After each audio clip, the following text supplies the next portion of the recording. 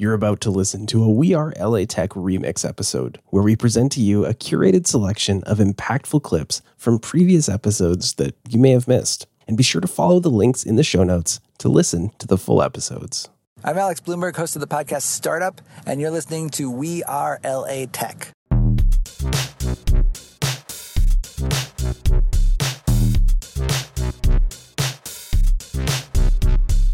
My name is Esprit Devora, born and raised LA, and I created We Are LA Tech in 2012 to unify the community. Podcast launched in 2014, continuing to help people find the best talent, to connect with each other, to form awesome relationships. So proud of this show.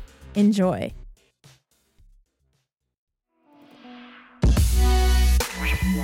It's Deja Williams here. I am a manufacturing and quality engineer at NASA's Jet Propulsion Laboratory based in Pasadena. We are in charge of NASA's robotic systems. Not being able to afford to go back to my school. So I went to college on a basketball scholarship, didn't have to pay anything out of pocket, which is amazing, right? But then I got the opportunity at Anheuser-Busch that was during the basketball season. So I had a huge choice to make. Yes. Yo, I want to know what your mom said. Oh my God. My mom, she was all about career. But my stepdad, he was my basketball coach growing up. So he's like, whatever you do, you need to make sure your scholarship is there when you get back. So I'm getting pulled on both ends of the spectrum to be a great engineer or be a great basketball player. I talked to my coach, so can I redshirt this year? Redshirting is when you're on the team, you practice and all that, but you don't play in the game. Can I redshirt? This is a huge opportunity. You figure I'm like 19 years old. They're offering me maybe like $22 an hour. I'm so happy. I'm like, oh, I have to do this. And it's a resume builder. So I don't know what to do. So I asked him, can I have my cake and eat it too? Can I stay on the team, go do the internship, come back? I promise you I'll work out, whatever. He said, no. Your team needs you now. This is a selfish thing that you're doing. It was really rough, but I ended up going with the internship. Left, and so no more scholarship because he didn't want me to leave. So after the internship is over, it's like, okay, what do I do now? The internship is over. I don't have my scholarship. So I had to go to my local community college, St. Louis Community College. I did play basketball there, but it wasn't obviously a university, or I played NCAA Division II.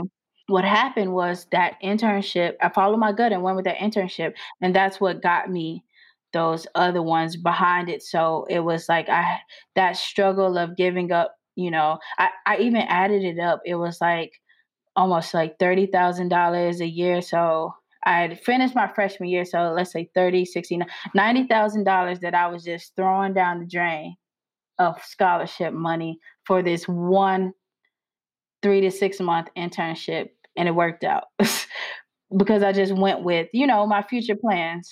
I wanted to ask, so 2 questions. Do you feel the coach was right? And second question, I know you said it worked out. Do you think now, all these years later, do you feel like you made the right decision? I do feel like I made the right decision. Sometimes I think about the fact that I quit and I don't know, I didn't get to see how far I would make it as a basketball player because I had goals of playing like overseas and things of that sort. So sometimes I think about that, but I do feel like I made the right decision because first of all, basketball was breaking my body down. And I can help more people. Not everybody plays basketball, but everybody has to take a math class. Literally every single person has to take a math class. So I'm happy with my decision and how much I can give back now. Hi, I'm Kirk Cucino, founder and CEO of Hype Life Brands. We're a progressive brand development and marketing agency specializing in working with lifestyle startups and challenger brands that want to connect with millennials. We are based in Oceanside. So the way that it works is each startup advisor has weekly or monthly office hours, and all you have to do is they send out emails to all the people that are in the startup incubator. And that actually, my sessions, and I think they do this with some of the other advisors, were open to the public too. So you could even just go just to kind of test the waters before committing to that incubator. You could go meet the different advisors in the different categories that you really knew you would need help in. And then basically you can book a free slot for 30 minutes or an hour. And then, it's like a ask me anything or bring your problem to the table. And we try to unpack it as much as we can in an hour. So you have some clarity around a lot of the challenges that you will face as a growing entrepreneur or startup founder. And so that's what I would do, is just, really try to figure out, how can I help this person? What's their question? What's their challenge? And then explain, sort of give them an answer based on my experience and our team's experience here at Hype Life, but also then kind of like unpack why the answer is what it is. So they would get an education in how this stuff works, whether we're talking about Google and, search engine rankings to pay-per-click, or learning the basics of really what goes on when you make a post on social media. I think a lot of people just throw it out there and move on. But we look at that as like, that's really potential content, but you have to put ad dollars behind it. And here's how you want to do that, why you want to do that, and the limits that you want to sort of set for yourself when you're starting down that pathway towards growing your startup or your brand. What restaurant in Oceanside do you recommend people check out? There's a lot of them down here. There's a lot that Orange County and Los Angeles definitely come down here for, right on the southern border of Orange County. So 2 places come to mind. So number one, my top spot here is Pacific Coast Spirits. So they source all local ingredients. All the food is local ingredients, but they also make their own spirits. So bourbons and whiskeys and gins and reposado and tequila and all that.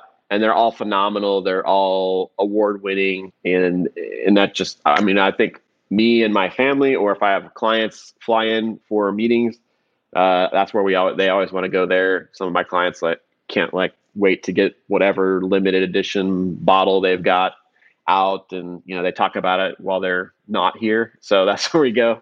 So that place is cool. Very open, big space, plenty of tables. So that's like my number one spot. A lot of people come from Los Angeles, Orange County, as well as all the way down into San Diego. They come and eat at the Flying Pig, which is another spot. They actually just moved. They've got a new cool space opened up on Mission Avenue, just right off the 5. And then probably the place I'm kind of most interested and excited to try is a place called Valle, which is opening up at one of the new hotels here, which is a new kind of modern twist on Mexican. And it's a really famous, I think it's some sort of a Michelin star chef that is at the head of it. So that should be open within a few days, I believe, actually.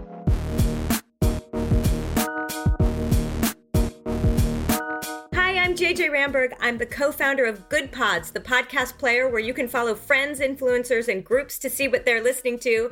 I'm based in West LA. Well, can I tell you what's bananas? We have spent basically $0 on marketing because I think it's because we went out there with a very, again, sort of listener, creator-centric vision for launching this. And so we still do spend so much time listening to everyone who is a part of Good Pods. So when we launched this, even before we wrote the first piece of code, I spoke to, I'm not kidding, I wish I could show you my spreadsheet, 700 people. And these people ranged from, the head of Wondery to Malcolm Gladwell to a woman who has a small podcast about dogs that she does once a week, to people who listen to 100 podcasts a week, to someone who listens to 1 podcast a month. And so we just put out our hypothesis out there of, hey, we think there's a problem for both listeners and creators. Are we right? Do you think this is a problem too?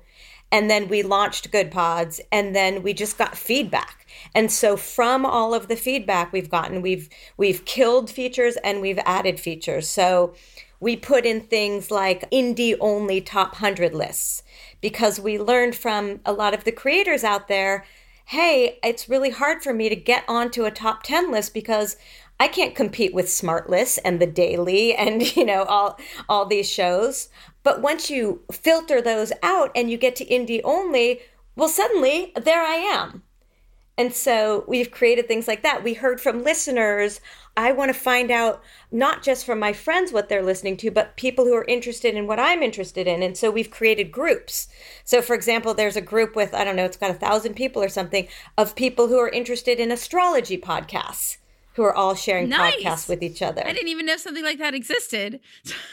It's really, I mean, you know what's so nuts too, is I was talking to somebody yesterday who is on the app, and he told me he was really involved in this one group. And I went on, and the group, I forget how many people it had, but it was huge. And, you know, in the beginning days, you know everything that happens, right? I knew everything that happened on the app. I knew every major user. I knew every big group. I knew every podcast that got popular. And now it's just so amazing to see that it's taken on a life of its own, and people are creating their own communities on here and sharing with each other. And it's so neat. And how many podcasts do you have listed on Good Pods now, or how many people do you have using Good Pods? Every podcast that you can find on Apple Podcasts, you can find on Good Pods. So there's nothing exclusive about this, and we don't intend for there to ever be anything exclusive about this. So it's, as a player, you know, as a player itself, it's equal to any other player out there. It's just, again, the magic of it comes in this ability to interact with each other and share and see what people are listening to. The We Are LA Tech podcast is hosted and produced by me, Esprit Devora. With help from Janice Geronimo. Edited by Corey Jennings. Production and voiceover by Adam Carroll. Music from Jay Huffman Live and Epidemic Sound. The We Are LA Tech podcast is a wearetech.fm production.